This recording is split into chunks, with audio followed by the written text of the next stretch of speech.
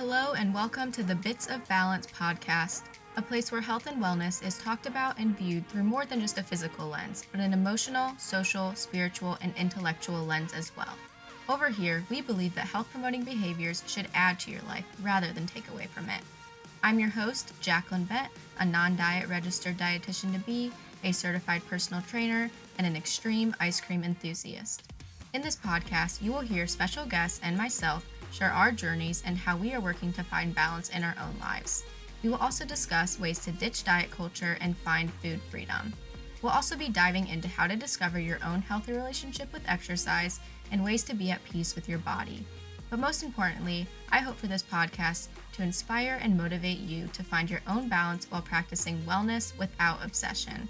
So let's dive in and discuss some bits of balance.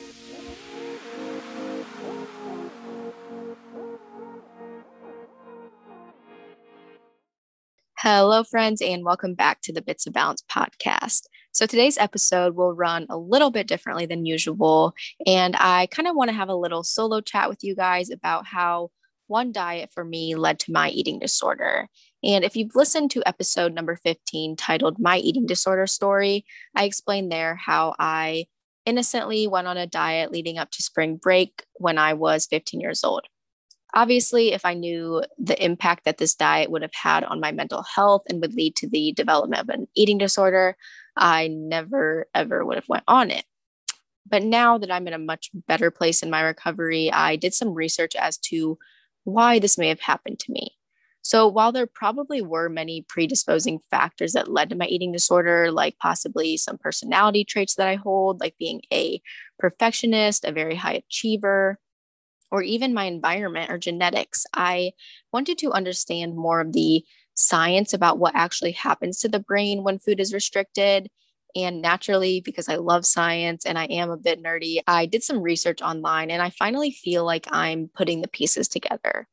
After this episode, you will also understand why I'm so passionate about not recommending diets or restrictive eating to people as a future registered dietitian. Now, this is where the Minnesota starvation study comes into play. So this is a study that suggests that the act of restriction and extreme dieting impacts an individual's physical, social, behavioral, and psychological well-being. And to this day, the Minnesota starvation study is considered one of the most critical pieces of psychoeducation to share in the treatment of eating disorders. So right now, you're probably like, what the heck is this study and why should I care about it? Well, in November of 1944, a psychologist and a physiologist conducted a study at the University of Minnesota to identify the best type of rehabilitation diet for individuals who have experienced starvation. This was conducted because during World War II, hence why this was in 1944, starvation was very prevalent and they wanted to understand the best treatment option for these people that were in the war. And in order to test these types of refeeding, the researchers first had to conduct a study on semi-starvation. This additional exploration provided information about the effects of semi-starvation on the mind and the body, and really offered significant insight into symptoms related to anorexia nervosa and bulimia nervosa. So to further explain what this research study did, the protocol called for men to lose 25% of their normal body weight.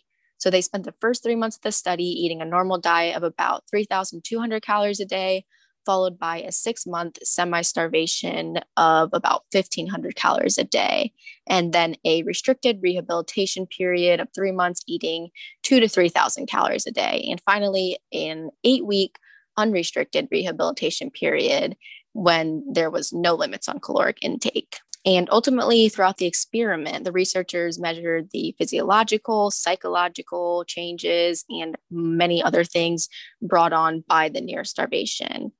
So during the semi-starvation phase, the changes were dramatic, and that's what we'll get into today. So beyond just the gaunt appearance of the men, there were many significant differences in their strength, their stamina, their body temperature, their heart rate, sex drive, and more. So the psychological effects were significant as well. So today I want to get into all of those things and explain how this has impacted my understanding of the development of my own eating disorder in the past.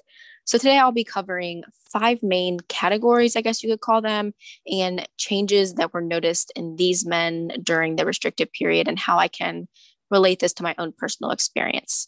So the main categories are cognition changes, eating changes, behavior and personality changes, emotional changes, and finally physical changes.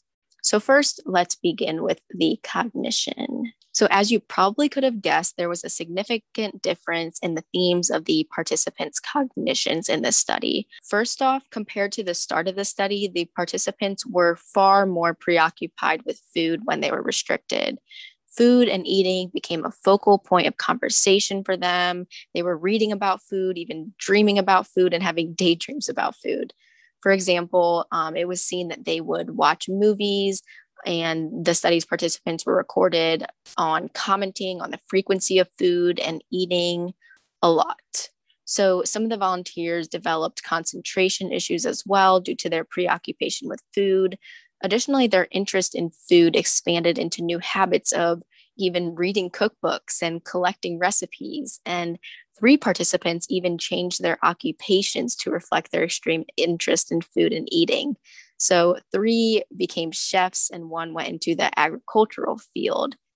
Isn't that super interesting? I remember constantly looking at pictures of food online and on social media when I was deep in my eating disorder and thinking to myself, I can't have that, but wow, that looks so good and appetizing. And that probably sounds super weird if this isn't something that you've experienced, but it definitely is the truth. Additionally, I also changed my entire major in college. So I was pre PA and transitioned into dietetics, kind of like these men transitioning into becoming chefs. Thankfully, I now have a way different reason for wanting to become a dietitian, but still, it's something very interesting to think about looking back now. Now, for category 2, eating changes. So it was seen in this study that during mealtimes, participants were recorded to become possessive over their food. So they worried that others may try to eat their meals, and they would even guard their food defensively with their elbows. And at mealtimes, the participants were recorded to have eaten all of their foods on their plate to the last crumb, even licking their plates clean. Some even became upset when the non participants in the cafeteria, quote, wasted food. In addition to this, those that enjoyed gum started chewing gum to excess. So, gum chewing actually became a health concern due to participants rapidly chewing 2 to 3 sticks at a time until their mouths became sore. So, the researchers had to place a cap on the gum packages chewed per day to just 1 or 2. Some even developed tobacco smoking habits because it provided some sort of relief from their hunger during this semi starvation phase. Also, during the rehabilitative phase, when these participants were eating more weird, I guess you could call them, eating behaviors developed. So, men started eating several meals in one sitting, and they developed gastrointestinal upset and headaches as a result. So they experienced difficulties in reading their own hunger cues as well. And the participants described feeling hungrier and using binge eating and purging during their refeeding period. And even after 5 months of refeeding, they continued to use these behaviors and developed other body image concerns because probably the weight was coming back on. And I don't relate to these eating changes quite as much. However, I do remember always, and I mean always, chewing gum in high school because I think I found it online from some like stupid appetite hack source. I don't know. And let me tell you, gum is not food, does not have energy, and it's not going to satisfy your hunger. Also, a big thing I hear a lot from people is that they feel like they are binging or overeating at night or later in the day. And my first question to these people is always, well, how much did you eat earlier in the day? Did you eat a sufficient breakfast and lunch? Because it is literally our body's survival mechanism to get in the energy that we need in a day. And this is why balanced meals and snacks throughout the day is so essential. And now for the third category, we have behavioral and personality changes. Many of the participants in the study were observed to be collecting food themed items and even rummaging through garbage cans to find food. The participants developed an extreme distaste for wasting food. Such behaviors have been observed in individuals with anorexia nervosa as well. Similarly, participants used methods to create the illusion that they had more food on their plates than in reality. So they started toying with their food, cutting it into smaller pieces, and making their meal consumption last for hours, which previously would have only lasted minutes. There was also a remarkable increase in the use of spices and salt to add flavor to meals. And lastly, participants who had mostly been extroverted in their social life prior to this study became isolated, and they described themselves as feeling socially inadequate. And they also reported a decrease in sex drive and interest of their volunteers. So, to bring this back to my eating disorder and my own experience, I also felt the need to collect food and always make sure that I had enough, which sounds weird because my eating disorder did manifest as anorexia, which means that I really wasn't eating a lot and I actually feared some foods. However, I think that this does come down to that scarcity mindset, which I think I've talked about before. Again, it is our brain and body's survival mechanism to ensure that we have enough food when we are in that energy deficit and when we're not providing ourselves with enough nourishment. And just wow, like our bodies are truly amazing and they really are just trying to keep us alive, which gives me so much more compassion for myself when thinking about this now. Now, on to category 4, which is emotional changes. So, during the semi starvation and the rehabilitative phases, participants recorded developing new anxiety and depressive symptoms that were not present at the beginning of the study. Especially during the semi starvation period, some participants endorsed becoming more sensitive and argumentative with others. And over the first 6 weeks of the rehabilitation phase, many men reported feeling even more depressed than in the semi starvation phase, especially those individuals in the group that were fed less calories in the beginning of the phase to test the refeeding strategies. So it was found that the only times that these participants showed positive emotional reactions were in response to discussing their weight, food, or hunger. I remember feeling so anxious and isolated and just irritable when I was deep in my eating disorder. And it harmed many of my relationships and even harmed my schoolwork because I couldn't focus properly. I didn't have the energy to spend time with friends and loved ones and all of that. Lastly, let's get into category 5, which is the physical observations.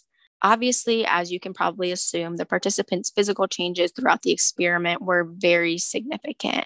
Not only had the participants' weight changed during the different stages of the study, they started to experience new issues with gastrointestinal discomfort, dizziness, headaches, decreased need for sleep, edema, hair loss, and cold intolerance. Even their basal metabolic rate, which is going to be the energy and calories that the body requires at rest, changed depending on the stage of the study. And by the end of the semi starvation study, the volunteers' BMR had decreased by 40% from their baseline, which means that basically their metabolism had slowed down a ton. So it suggested that this was due to the lower caloric intake, which reduced the body's need for energy.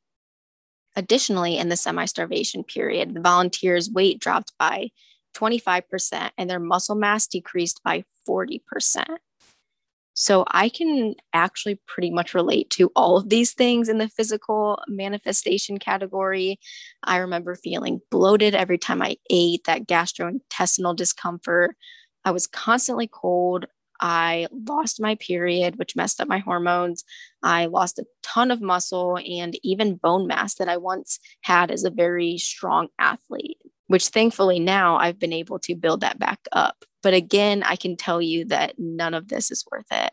And overall, as a result of this study, many people have discovered a wealth of knowledge pertaining to the detrimental effects of starvation and restriction to the physical and psychological functioning of us. The men in the study were healthy physically and psychologically at the beginning of the experiment, but following it, the participants developed many symptoms similar to those of anorexia, bulimia, and binge eating disorder. So, wow.